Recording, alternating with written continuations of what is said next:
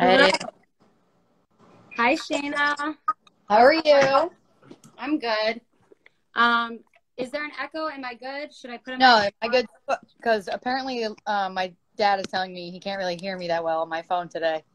Okay. You're good, though. All right. Cool. So thank you, Shayna, for joining us. My name is Kelly. I'm here with Mental Health Global Network, whose mission is to prioritize mental health on an equivalent level to physical health. And we do that by having early intervention efforts, by spreading awareness and information like we're going to today. And today's conversation is going to be about substance use disorders. This conversation is much needed, as in 2018, 53 million or 19.4% of individuals over the age of 12 have misused illegal drugs or prescription drugs in the last year. And what's even more devastating is that over 700,000 lives have been lost to drug overdoses in the last 20 years. So that's why conversations like this, spread that information that people need. Hopefully, if there's anyone who's struggling themselves listening, they can get the help that they need. And Shayna is going to shed a light on a lot of different things. So we have Shayna Rowley here with us. She's a fierce advocate for mental health awareness, fitness, and all things substance use. But specifically, she founded the Bree Rowley Foundation, and that's what we're going to talk about today. So welcome, Shayna. Thanks for being here. Thanks for having me. Amazing. So tell us a little bit about yourself, Shayna. I'm 25. I started the Bree Rally Foundation about almost 2 years ago. It started in 2018. I started that like a week after my sister passed away, which was April 3rd, 2018. Like you said, I do personal training. I live in New York right now, so sorry. So yeah, that's pretty much what I'm doing right now. I'm getting into nursing soon, but I'm working really hard on my foundation and trying to collab with you guys about mental health and how addiction plays into, the mental health. Absolutely. Yeah. And mental health and substance use go hand in hand. A lot of people self-medicate with drugs or alcohol. And again, the statistics I just went over are only inclusive of drugs, as opposed to you can only imagine what the numbers would be if alcohol was included. So why are you passionate about mental health? You mentioned about your sister, but can you go a little more in detail about your experiences? I'm passionate about mental health because personally I deal with a lot of anxiety and depression, mostly anxiety though. I didn't really start experiencing that until like 2016 after my boyfriend passed away from the same exact thing my sister did.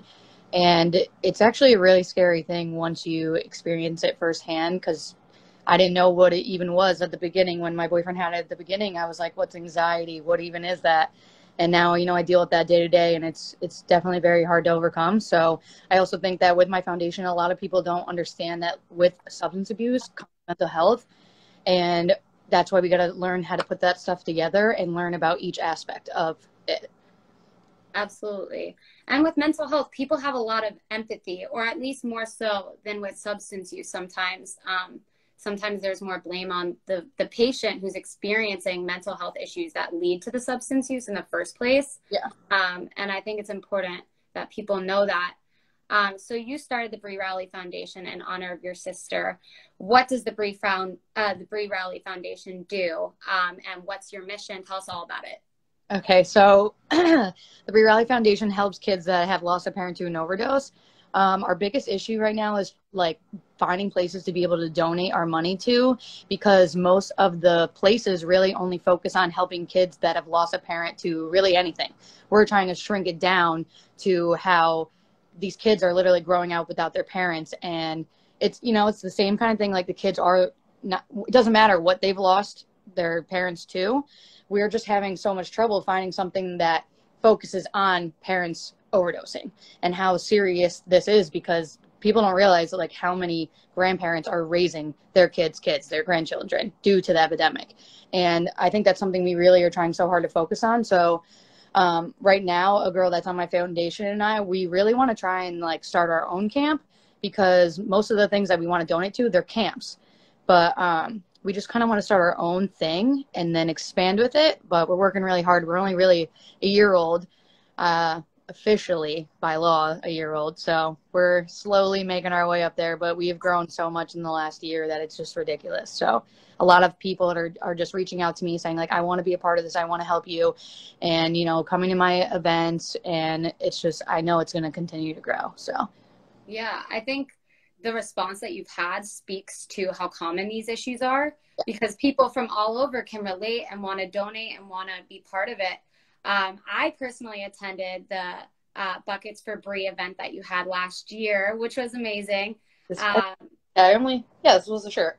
Yeah, so Shayna, for the Bree Rally Foundation, their annual fundraiser is Buckets for Bree, where they get a lot of people involved in tournaments. And lots of funds were raised last year. Unfortunately, COVID, kind of ruined Buckets for Bree this year. Yep. But how do you intend to keep your mission moving despite, the world being shut down right now? In-person events aren't a thing. So what is the Bree Rally Foundation doing to keep moving forward? So we have some live events where we're like raffling off things. I have a lot of stuff since our event got canceled. I have so many gift certificates, Subway, just stuff in my hometown, because I'm from a really small hometown. A lot of people always want to reach out and help me. So a lot of my stuff is usually donated. So now I have all this stuff where it's like, okay, do I hold it when I'm going to do my next Buckets for Bree, or why don't I engage now online and get more people to be like, okay, when I did my first live, it was to win a certain amount of money from the Bree Rally Foundation because COVID just started. So it was like everybody was interacting with it, and they all knew that their money they were putting towards it went towards the foundation. So I think I would like to do a lot more live stuff, and I would love to do Buckets for Bree at the end of September. It's just, you have to put the feedback out there. Do people feel comfortable coming? The place that I chose to do it, not high school where me and you were last time, there's a lot of place for social distancing and a lot of room. And like I told you before with the bracelets, I feel like that would make people feel comfortable as well. Obviously, Buckets for Bree is my annual thing, but during the year, we just continue to do a bunch of little stuff that helps us. Absolutely. And I remember, I think it was around December of last year, you guys did a toy drive. So you're constantly helping out these kids. And it's very pandemic. So I'm sure that our generation, as we grow up, we're going to see more of this, sadly. And these kids definitely need help. Their parents needed help and maybe didn't get it. And that's why I want to steer the conversation. When Bree was struggling with substance use before she passed, I'm sure that was like insanely difficult for you and all of her loved ones. And how did you personally cope with that? How did you deal with her addiction issues when they were happening? So when my sister was like really bad into substance abuse, I was actually away at college playing basketball and softball. I was in Massachusetts, so I wasn't really firsthand like seeing it, and being like, wow, this is what's going on. But I ended up coming home in 2014, and I was just hanging out with my best friend, and he was like, listen, your sister's doing this. And the person who told me, we're still best friends to this day. Like, I just knew that what he said was the truth. So I just kind of just was in denial about it. I didn't really do anything. I didn't like react in a way that I thought I would, considering that my brother had gone through the same exact thing and worse. So I was just like, no, there's no way. Like, why would she do those kind of things? So I kind of just pushed it off. And then like she got really well, like things changed. Everything was great. And then like, poof, blank. That's how it really happens. Like you get better and then you relapse. And I feel like I pushed it off a lot, and I do blame myself in a way. And I feel like a lot of families that go through this feel the same exact way. But at the end of the day, my sister could have pushed harder to get more help. She could have done these other things. We could have done more things. And I guess there really wasn't a way for me to cope because I was just in denial. I just didn't full on take it the way I should have. I was just younger. I was just, I was in college. I just was like, I don't really know what's going on. I'm focusing on myself. So I obviously regret that in a way. Well, a lot, but not much you can do now, except try and help others that are going through the same thing as you. Right, which you've done a great job of doing. Like you've touched so many people so far. And I think your story, even talking about, the denial or guilt that you feel, a lot of survivors of drug overdoses, feel that same pain. And yeah, you were younger, you didn't know. A lot of people don't know because there's a lack of education on these topics generally. So you mentioned Bree did get better at one point before she relapsed. when she did get better, what was going on there? Because one of the fundamental values of Mental Health Global Network is recovery is possible. You can get better. Here are resources. You know, there's so many things that you can do. Yep. However, when tragedies like this happen, you know, you all did the most that you could do. So what was useful for Bree when she was struggling? Like, what helped her during that time? I think having Paisley and getting pregnant was a 360 turn. She wasn't in the best relationship. It was very just negative, abusive. You know, she ended up getting back together with the love of her life from middle school, high school. And I think in a way that my sister, like, because they got back together so fast, like, they knew each other for like growing up their whole lives, but they had an 8-year split. So it's like she gets back together with him. So I'm thinking maybe she did what she did because he didn't know that she can go do these things. My sister was very sneaky. She could do a lot of things and get away with it. And I feel like the person she was with before knew when she was going to be doing something, knew when she was going to be shady or doing this and that. And I feel like her fiance didn't assume that as much. He didn't really know what was going on. You know, they were just so happy they got engaged. My sister gained like 30 pounds finally. She was like a skeleton. So right there, that's when my family and I would be like, she's so healthy. Like, look at her body. Look at the way how happy she is. You can even see, like, a week before she died, how happy she was. So, like, that makes us always think, like, I don't understand. You know, you don't understand why they did what they did. But at the end of the day, addiction's a disease. And well, I'm not talking to her. It's her brain talking to her. They're telling you need this. You have to go and do this right now. And I think that's something I think about her all the time. Like, I wish I could have just been like, I wish I could have taken those thoughts out of her head. There's even like her fiance at the time and the negative things she would say about herself.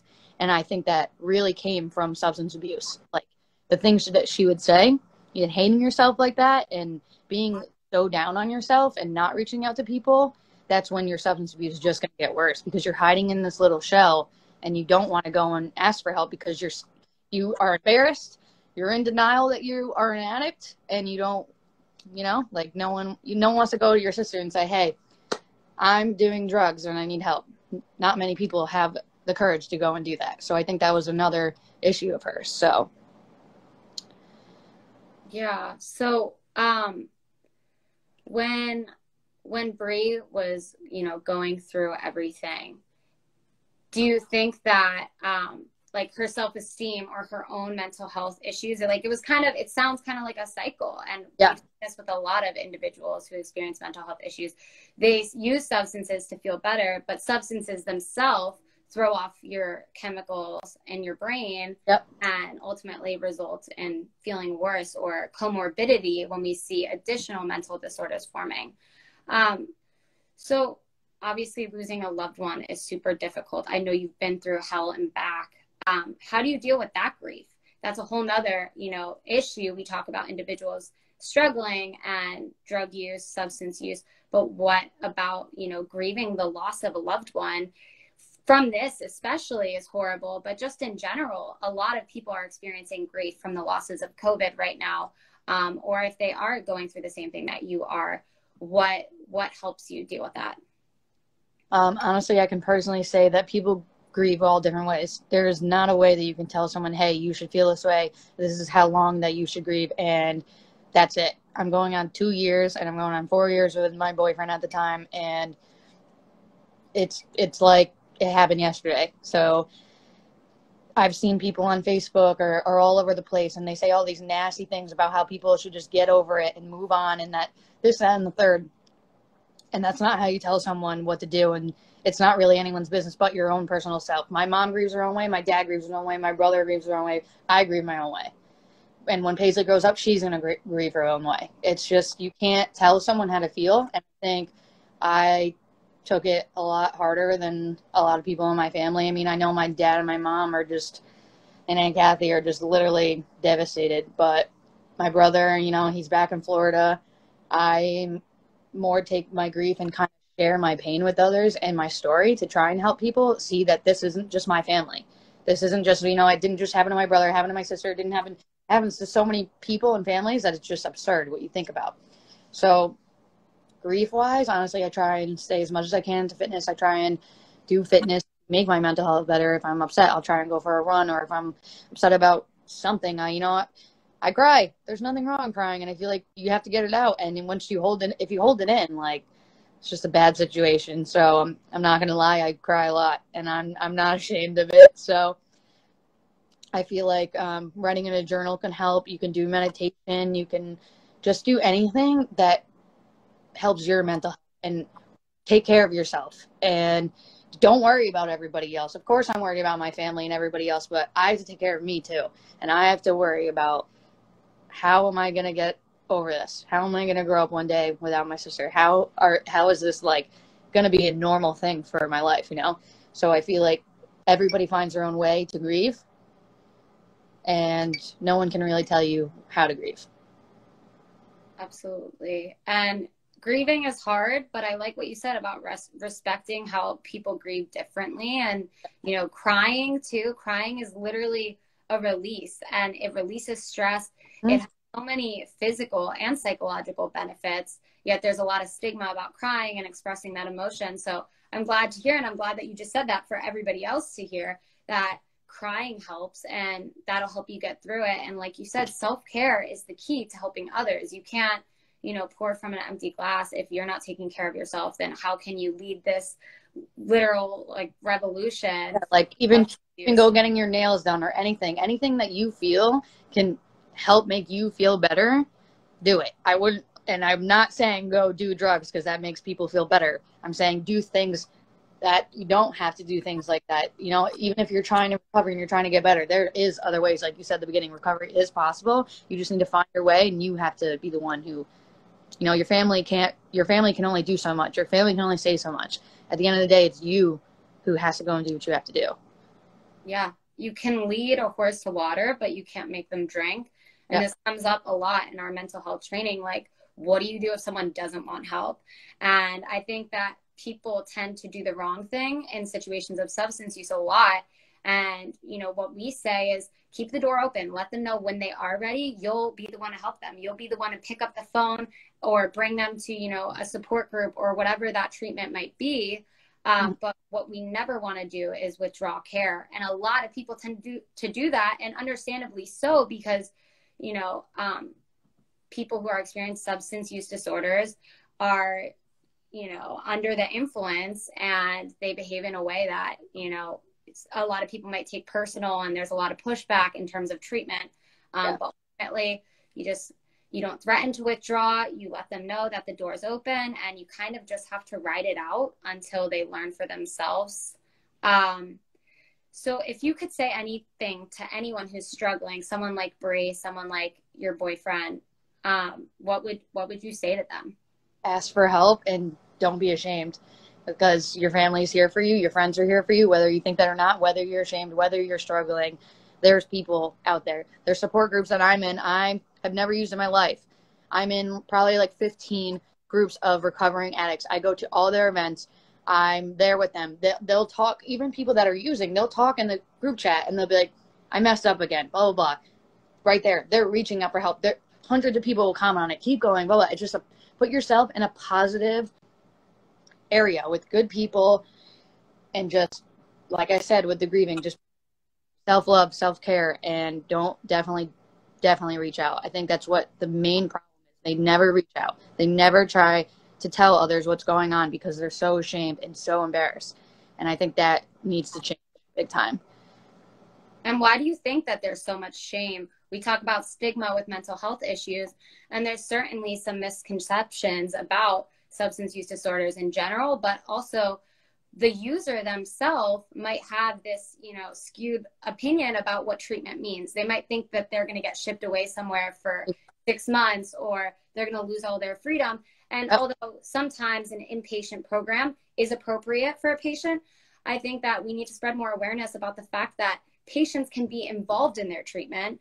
And the best way to encourage someone to get help is to ask them what they want to do. You know, now that you're struggling, it's important that you see a therapist. So who would you like to talk to? Or, you know, giving them options of resources and plans of treatment, and making them feel empowered to participate, as opposed to there's a lot of, you know, people think that they're just going to be locked away.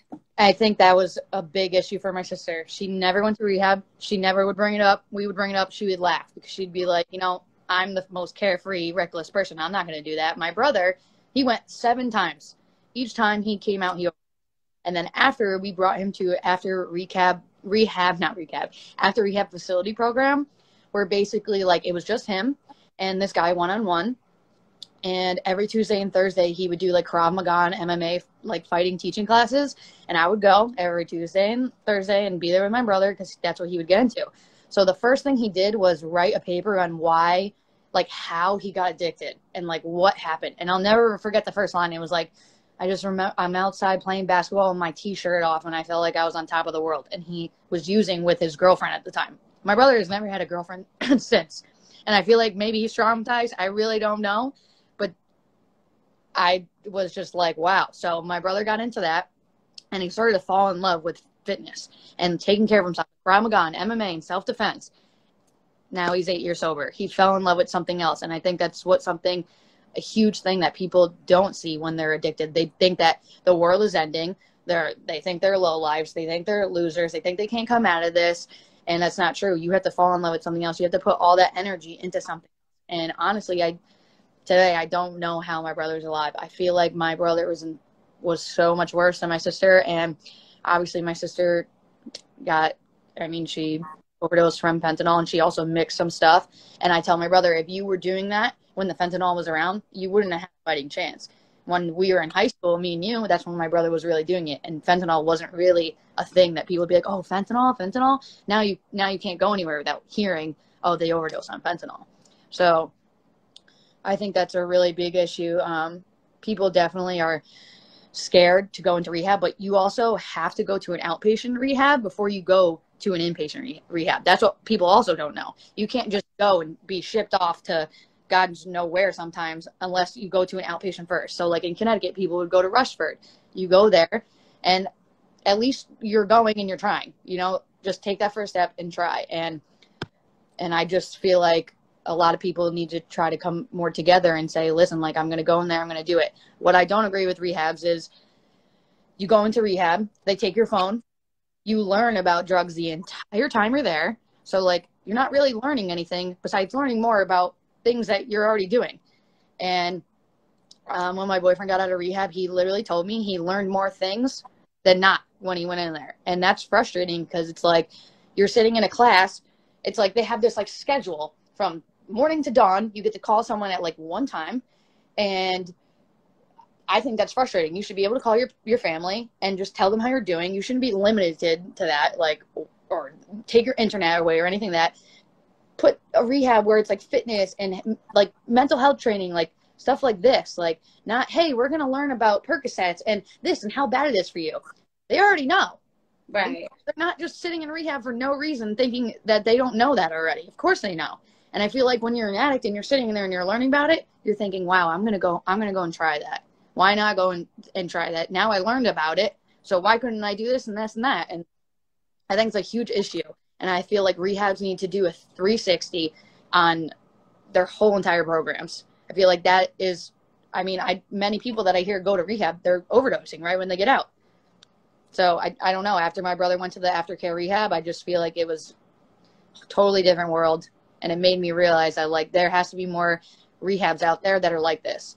And that's something I want to do with the foundation. Like one day, if I even have the opportunity to do that, I would open up a place where it's activities, mental health training, say that you're there, anyone from your team is there. Hey, let's go to a class like this. We're doing that. No negativity, no learning about the drugs. You write a paper one time like my brother did, get it all off your chest and press a restart button. And I that's something I would really, really, really like to do. Yeah. Treatment shouldn't be a punishment. Yeah. It should be, something that's encouraged, and there should be incentive to go to rehab and get better. And it really is a beautiful process for those that it works for. But like you said, we do need more reform in our rehabs, as well as more awareness about what the process can be and should be. And there should be a lot of emotional work happening, breaking down what started this substance use disorder. Are there underlying mental health issues or self-esteem issues that led to using? Yeah. And absolutely, it shouldn't be a punishment, because that only breeds fear and resistance to treatment. Yep. So we talked a little bit about your sister and like what you could say to her. What would you say to the friends and family that are going through this right now, that have a loved one that they're trying to get help, that they've, been through hell and back with their, substance user? What would you say to them? Definitely never give up on the person. It's going to be the hardest thing you ever go through. There's going to be times where you want to cut them off, kick them out of the house, do all those things. And I personally don't think that they work. They will just go out, do whatever. We actually tried to coach my brother. Did not work out well. Ended up just getting worse. I'll never forget my mom, saying, you're cut off, whatever. He didn't have his car registered, nothing. Got in the car and just drove away. And I just remember watching his red car go up the driveway, and I was just like, relentless. Literally just, and me and my mom were like, oh my God.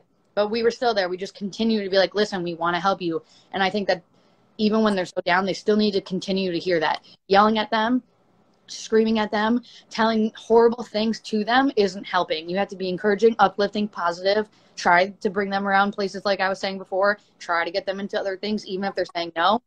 Keep trying. Go down fighting. I mean, I'm personally, I didn't do enough for my sister, and I could have done more. I always say, don't blame yourself. Don't blame yourself. But I could have been in her face saying, go to rehab. Let me take care of Paisley. I'll do what I can do while you're getting better. There was so much more that I could have done, that my family could have done. And that's going to be with me for the rest of my life. So I think people just, I know it's frustrating. I know it's hard, and it's not fun. It is not a good time. But you don't want to look back one day like me and be like, wow, like I just lost my sister, and I potentially was a part of that problem because I'm her little sister. I could have been like, listen, dude, you know what's going on. But at this point, I can't do anything. It's like now I can't do anything, and I have to live with that. And if I could even just talk to her one more time, I would say everything I just said, like, what can I do? And don't be afraid to tell me, like, just let me know. Like, I'm your sister. You can say anything to me. Same thing with my brother. Let me know. So I think that's something that every parent, like, really needs to hold on strong to. Just stick by their side and never give up. Same thing for a sibling. It's not fun watching your sibling pretty much go into a grave, and people say, oh, it's suicide. It's not. It's a disease. And that is the biggest thing about addiction. People think that this is a choice. It's a choice at the beginning, and then it leads to a huge problem that they can't stop doing. My sister wasn't like that. My boyfriend wasn't like that. My brother wasn't like that. You don't just wake up one day and say, hey, I'm going to do this, and I'm going to go and overdose. No one is like that. You don't just, you know what I mean? Like, it's just not a word like that. And when you're so far deep into it and you feel like you're losing your kid or your sibling, you just got to keep going, because they're changing. They literally turn into like a monster that you don't even know because of mental health and addiction, because it's a disease. And it's real. Like, seriously, like, I know I say that a lot, and a lot of people argue with me about it. And they really say, oh, it's a choice. Of course it is at the beginning, but it doesn't end like that. So I just, like, personally me, like, with addiction running in my family, I get scared. Like, say I were to go down that road, I feel like because addiction is in my family, and it's so, like, I wouldn't be able to stop myself either, no matter how strong I am mentally or any other way. Like, it's just, it happens, and you kind of control it. Yeah. No, I mean, from what you just said, I got a couple of things. One, spread awareness about the stigma around substance use. It is not a choice. It's a disease. Once someone starts using, their chemicals in their brain change, and they literally cannot stop without help and, a lot of assistance. And then the second thing that you said about ensure that person, if you're assisting a loved one who has a substance use disorder, just keep encouraging them to get help. Give them, a plethora of options, and continue to suggest things, continue to encourage them to do the things they love, to find new hobbies, to try new things outside of the drug use. Yep. And then, lastly, to not give up. And what I want to add to that is, don't threaten to withdraw care. Don't take things personally.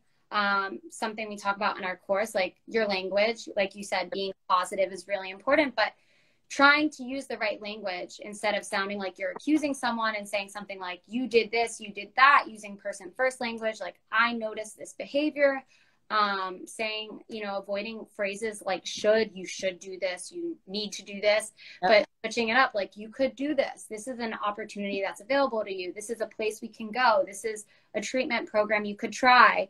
and really just involving them in the process. It's not you versus them. It's literally going to be a collaborative effort, and it requires participation. Recovery is possible, but people have to actively participate. And in the same way that if someone had a torn ACL, they would go to the hospital, then have surgery, then, you know, have to do PT for 2 months or whatever it might be. There is a whole process that it takes for someone to recover. And then they might be in recovery for the rest of their life. They might have full remission of symptoms, but a lot of people are at risk to overdose. And it takes a village. And props to you, because I know your family did so much to try to help Bree. And it's literally incredible and gives me chills all that you're doing now. And the way that you're going to help so many people. I know that Bree would be so proud of you, and I'm definitely proud of you. Yeah, I agree. So I just think it is the craziest thing I've ever gone through in my life. And did I ever think I was going to go through it 3 times?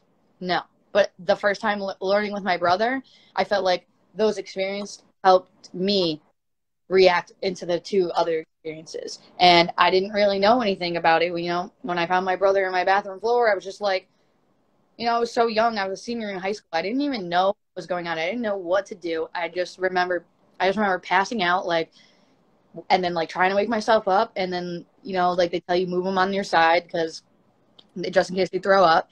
I couldn't move this kid.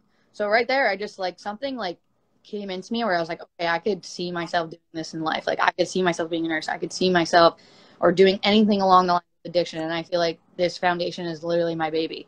Like I love this foundation. I know I just started it, and I just feel like 10 years from now, it's going to be so big. Like I feel like I will have a place for people to come to. I will have a camp. I will do all the things that I want to do. And with the toy drives, like that was honestly amazing. Like I didn't think that I was going to have an outcome like it did. Like people didn't even have to show up. It was the fact that there was other places that you could drop off toys. And then when all the toys came into one place, it was like, wow, these people actually are like understanding my mission and understanding that kids are literally growing up without their parents. There's pictures on Facebook where you see little kids lying near their parents' graves. Like that, I think that was the first picture I saw on Facebook that really made me want to get into this, because it wasn't just that kid. It wasn't just Paisley. It wasn't just, there's millions across the world. And I just so many things going on with substance abuse. It's just getting worse and worse. And I just saw today another Netflix documentary just came out. It's like, there's like 18 on there now. It's just, you know, I encourage people to watch them. You know, it's hard for me to watch them sometimes, but I'm gaining so much knowledge by just watching them and learning like, wow, this is really what was going on. This is just insane to learn about. So I always encourage people to listen, go and watch those, go take notes, try and help others. You know, if other people are struggling, tell them what you've learned. So. Yeah, sharing knowledge goes a long way. And you just mentioned something about, you know, assisting your brother when he had overdosed. And I know that you took a Narcan training before. Can you tell us a little bit about that? That's something I'm definitely interested in learning. And I actually don't have it in my room right now, but I actually carry Narcan on me at all times. And I think everybody should carry Narcan. And you don't have to be certified to administer Narcan. You just need to take the course, or you know, watch me. That's something I really want to do online is, you know, teaching the Narcan. I have these not human dolls, but the fake dolls coming in so we can show people how to administer it up the nose. We taught that at Buckets for Bree when you were there. We had at least our little station, so she didn't really teach it, but there was pamphlets, there's things you can learn about it. Narcan is a medication that you put up the person's overdose nose, and it's supposed to reverse the overdose. And I don't really even know when my brother, like in 2012, if that was like a thing, but now I just learned so much about it. I hear it all the time. And on Facebook today, it said, what is something you carry in your purse that other people don't? I said Narcan. And everybody was commenting, me too. And like, that makes me feel good, because it's like, you don't know if you can be on the side of the street and you see someone overdosing. That other thing on Facebook with this kid that's like a pharmacist, he literally watched a girl, he stood there, he watched someone overdose and waited until she took her last breath, because he said that it was like the country's like losing money or some stupid comment he made. And that makes me sick, because if I was there and I had Narcan on me, and I'm not a nurse now, but I would have just reacted instantly. And you don't have to be you're not a hero, whatever. People can say whatever they want about you, but you're saving someone else's family, someone else's kid, someone else's brother. Like, you don't know, and you don't know anything about them. Just like we don't know anything about homeless people who sit on the side of the street. You don't know their story. You don't know anything. It doesn't matter. They don't deserve to die. And if yeah, like, do you want to watch that happen, or do you want to try and be like, I'm gonna fix this. I'm here. I have it in my purse. I have it in my car. I have a little kit that I'm making right now that I'm going to be selling. It's got the Narcan. It has the wipes. You have gloves to put on because you want to be safe. You don't want to be doing anything, that can harm others, especially the person overdosing. So I think learning about Narcan, taking the class online and in person is so ideal and so key for anybody in life. It doesn't matter if you don't know a single thing about addiction or, heroin, fentanyl. It doesn't matter. It's very, very important. And with the numbers that we discussed about how prominent substance use issues are, you're probably more likely to have to, administer Narcan than you would to do regular CPR or be around someone who's having a heart attack, which is the sad truth. But people like you and people who get trained, and I think that's amazing you're putting together the Narcan kits.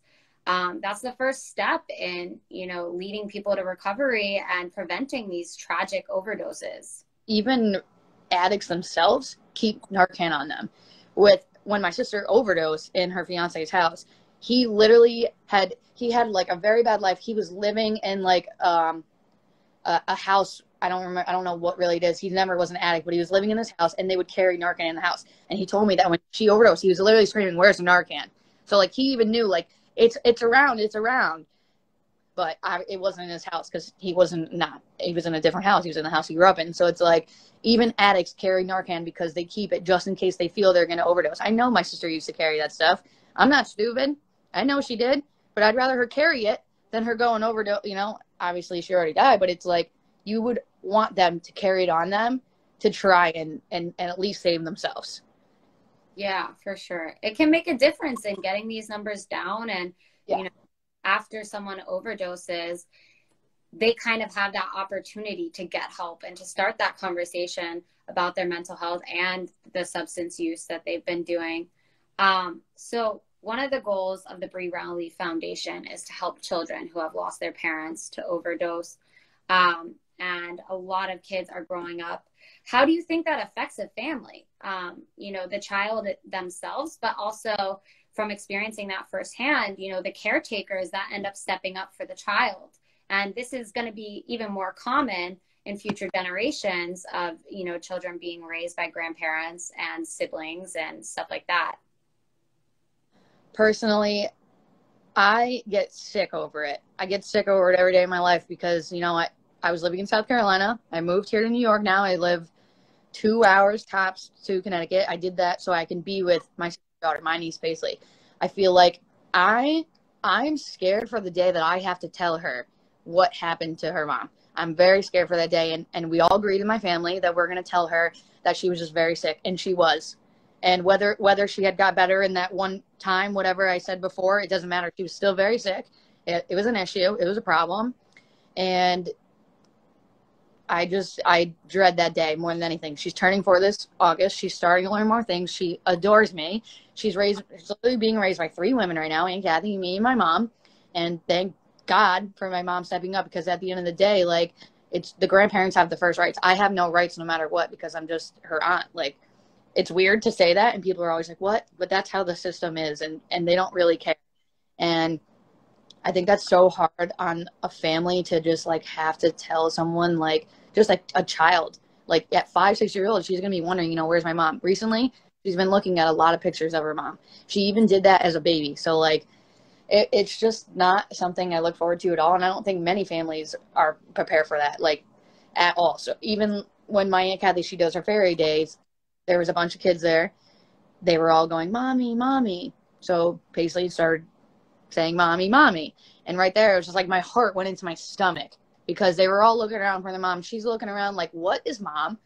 And where is she? You know what I mean? So I ran over to her, everything was fine, whatever. And then I went into the bathroom and I cried like a baby, because it literally, it just was, it was just like, it was like my anxiety went off. I felt horrible. And I'm like, if that is something that's happening now, it's not going to get easier. It's the older she is, she's learning more. She's so smart. It's just not something that any aunt or mother or grandmother or grandpa wants to say to someone, hey, this is what happened, and you're going to go the rest of your life not having a mom. Whether I am a huge part of her life or not, and I'm her aunt, that's going to really, really mess her life up in so many ways. And, you know, you're going to wonder, what was my mom like, this, that, and the third? It's just very heartbreaking to think about. Yeah, it's heartbreaking for Paisley. It's heartbreaking for you, your mom, your aunt, everyone that has to now, you know, take this on. And like you said too, there's even legal barriers. There's even custody issues that arise with these, you know, with these overdoses. And who's the biggest victim of all? An innocent little child. And that's why I'm so glad that the Bree Rowley Foundation was started, so that these kids can get toys on Christmas and these kids can get the funding for their dreams or whatever. And what you're doing is really going to help so many people. And it's sadly, these issues are only, you know, getting worse with fentanyl on the rise. It's truly an epidemic.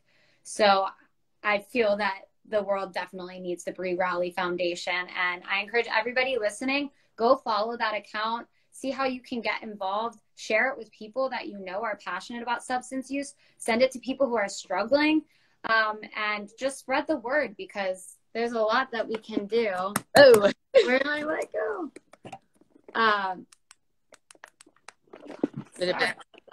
Okay, take it over, Shayna, if you want to say some last words before we wrap it up. I had the good lighting before, but I guess the battery died. All right. Now I just look crusty, but continue. But yeah, I agree with what you said. Follow me, message me, anything, whether it's you're an addict or a recovering addict, someone who wants to be involved in the foundation. There are so many ways that you can be involved. So many resources I can show you, whether it's on Facebook, Instagram, anywhere. I know where to go. I know what I'm talking about. I know a lot of people who are going through this. There's so many people I can connect you to. And I feel like us talking right now and us, you know, collaborating how we want to is going to be another huge part of the foundation that is going to make us grow more, because we want to bring the mental health into it. And I feel it's going to be a really positive thing. So I would say, you know, reach out. Don't be afraid to reach out. Definitely let me know if you need any guidance or, you know, anybody to talk to. And I'm definitely here. Yeah. Thanks for offering that up. So Shayna will personally help you out if you want to talk to her. She's there for you. Likewise with the mental health first aid account, you guys can always message us. And yeah, I just want to end this on a positive note. If you're a caretaker of someone with a substance use disorder, have faith, have hope, you know, continue to encourage professional help, continue to encourage self-help and other support strategies. And most importantly, don't give up. Don't threaten to withdraw care. Don't take things personally. Know it's going to be challenging. Get help for yourself too.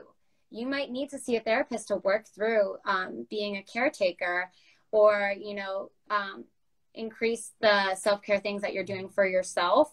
And then lastly, if you are someone who is struggling with substance use disorder, please Google help, you know, message a friend, message Shayna, message us, whoever. We're here to help you. There's so many resources. There is hope. Have faith, and things will get better. Recovery is possible, and all you have to do is start the conversation to get there. So I agree.